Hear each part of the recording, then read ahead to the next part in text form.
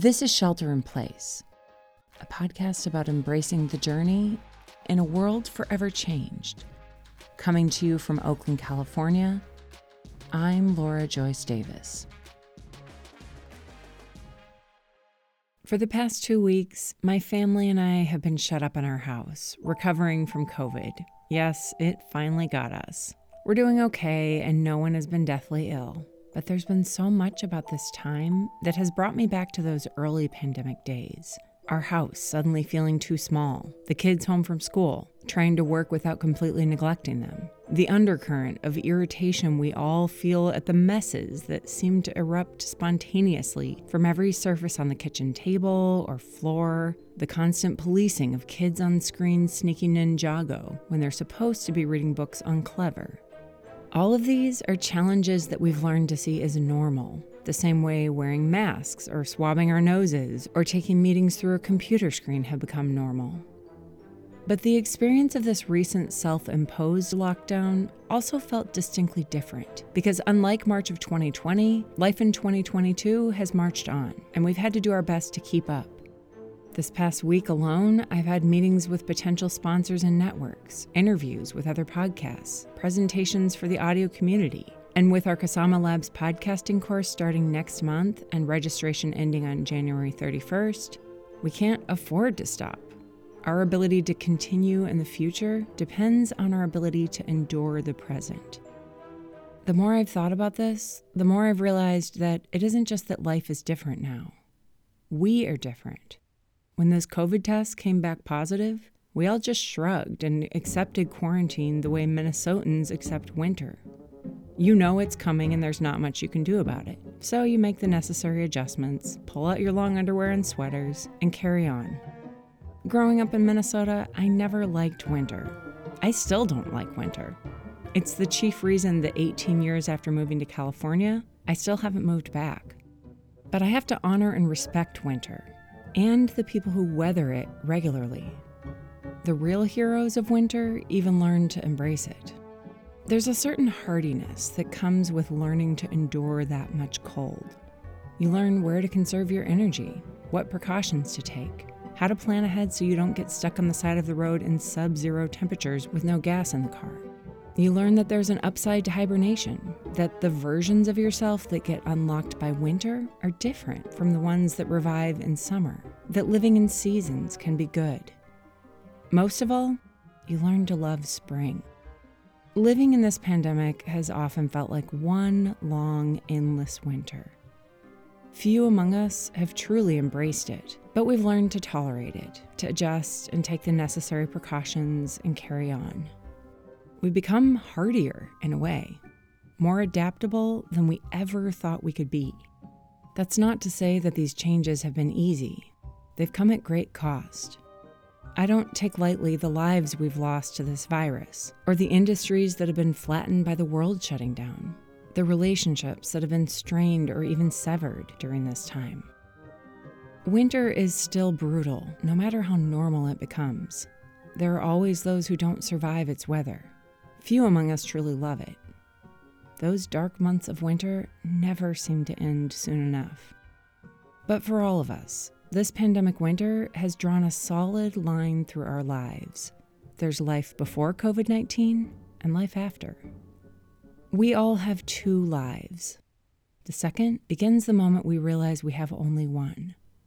These are the words you see when you go to the website for Two Lives, a podcast about people who face darkness and how those incidents change the trajectory of their lives. I've been thinking about my own two lives a lot lately. How the moment I realized I had only one came on the day that I started Shelter in Place. So today, I'm sharing my conversation with Laurel Morales, the host and creator of Two Lives. Laurel is someone I never would have met if not for the pandemic. We've never met in person, but we became friends over a year ago when we connected over the phone.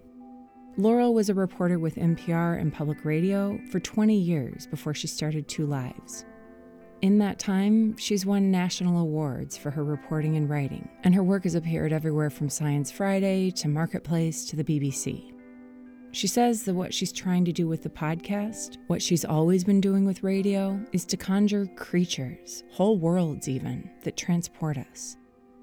Laurel and I connected again in late December.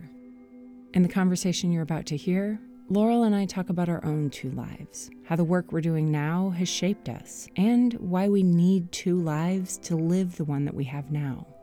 When you're done listening, I hope you'll subscribe to Two Lives and leave a rating and review for both Two Lives and Shelter in Place on Apple Podcasts, Good Pods, Podchaser, or any place you listen. Most of all, I hope that listening will inspire and encourage you as you think about your own two lives and how you want to live the life that you have in the coming year.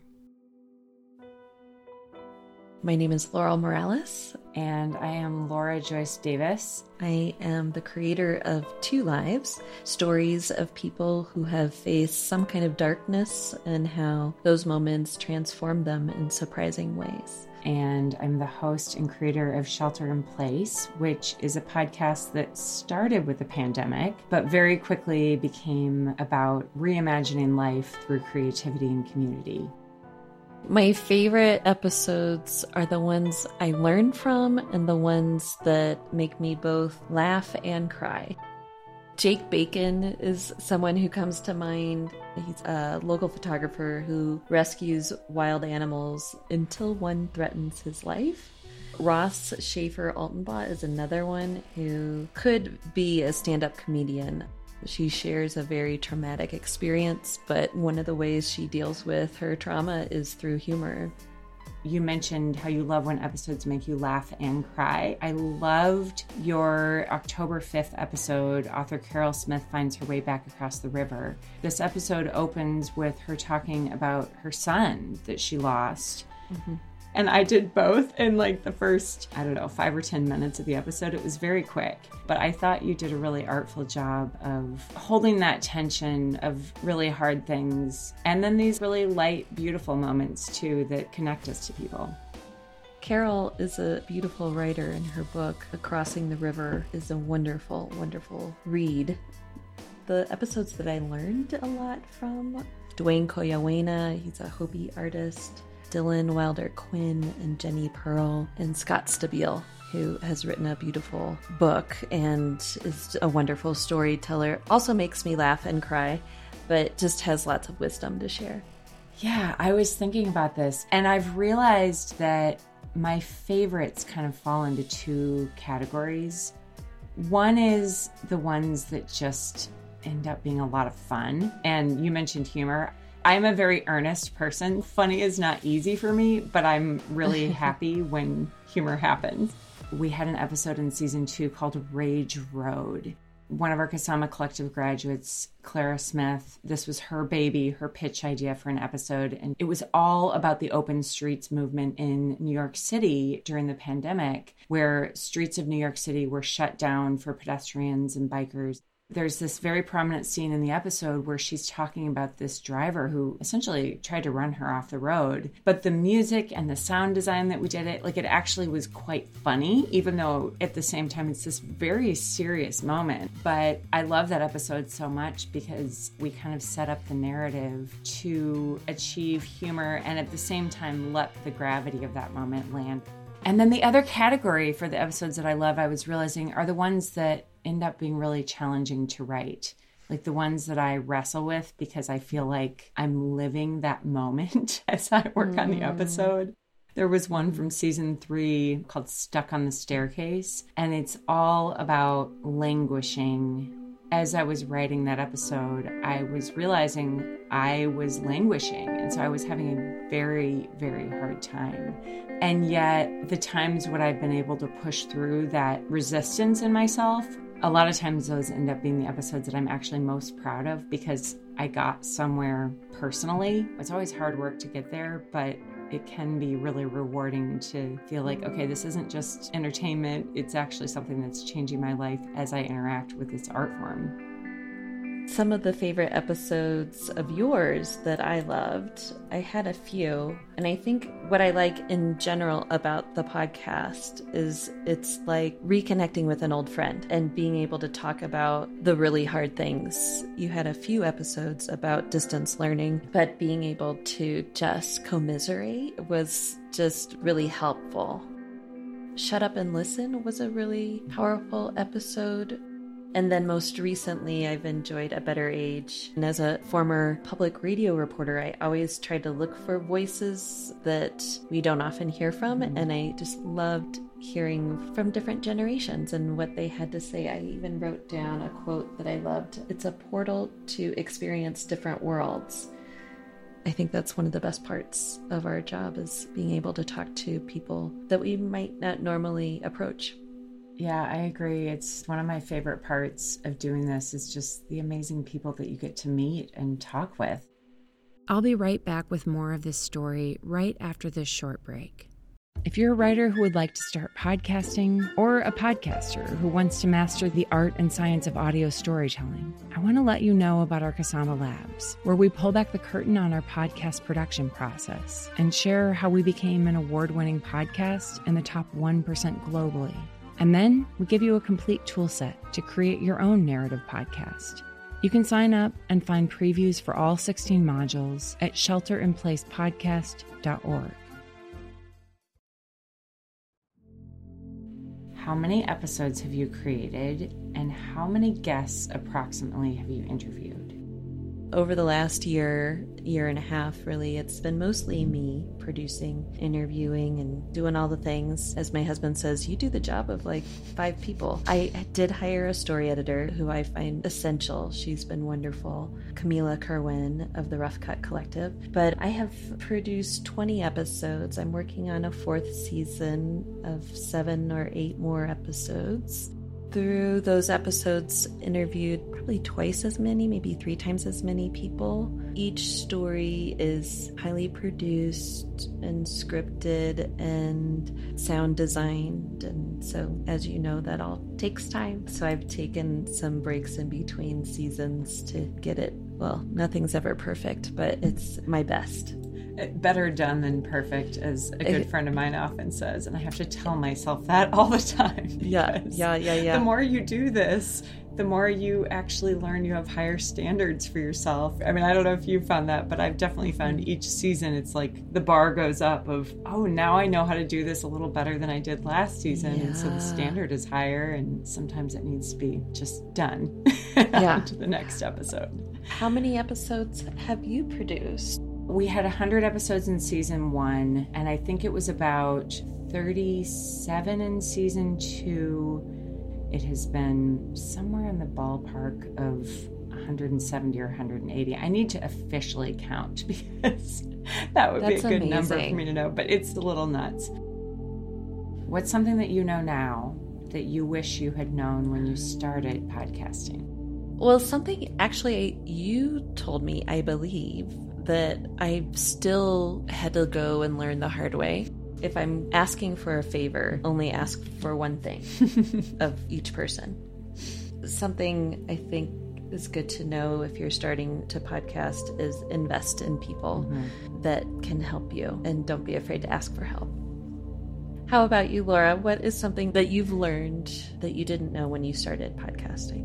I mean, so many things. I don't have a lot of regrets because I feel like so much of what I've learned is that the process is part of the story.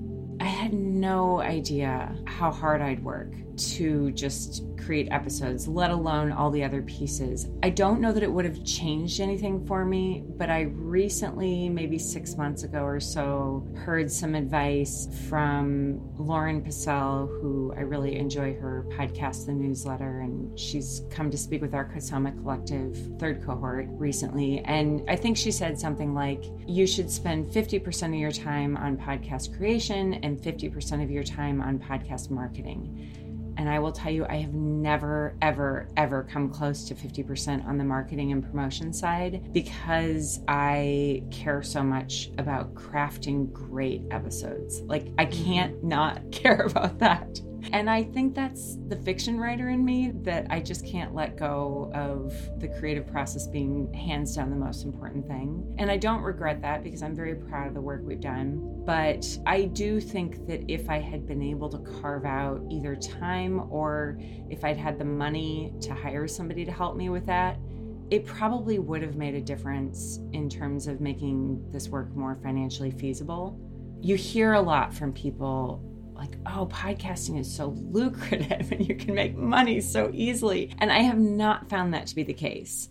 I mean, we're slowly getting there. But even after winning an award, and we learned we're in the top 1% globally, which is really exciting. And you would think that that means you would be making money automatically. And that is not how it works. That marketing and promotions and monetizing piece, I mean, it's like a whole job. And I still feel like I'm probably never going to be that person who spends 50% of my time on it because there's only one of me. I mean, just seeing all of the content that you're putting out, the newsletter, in addition to a weekly podcast, I'm amazed. And the mentorship and the education that you're doing. I don't know how you do it. You're a hard worker. Well, I will tell you, like, I am at a point right now where I'm like, I need this year to be over because I need to rest. But I also think, my husband has done this work with me since the end of season 1.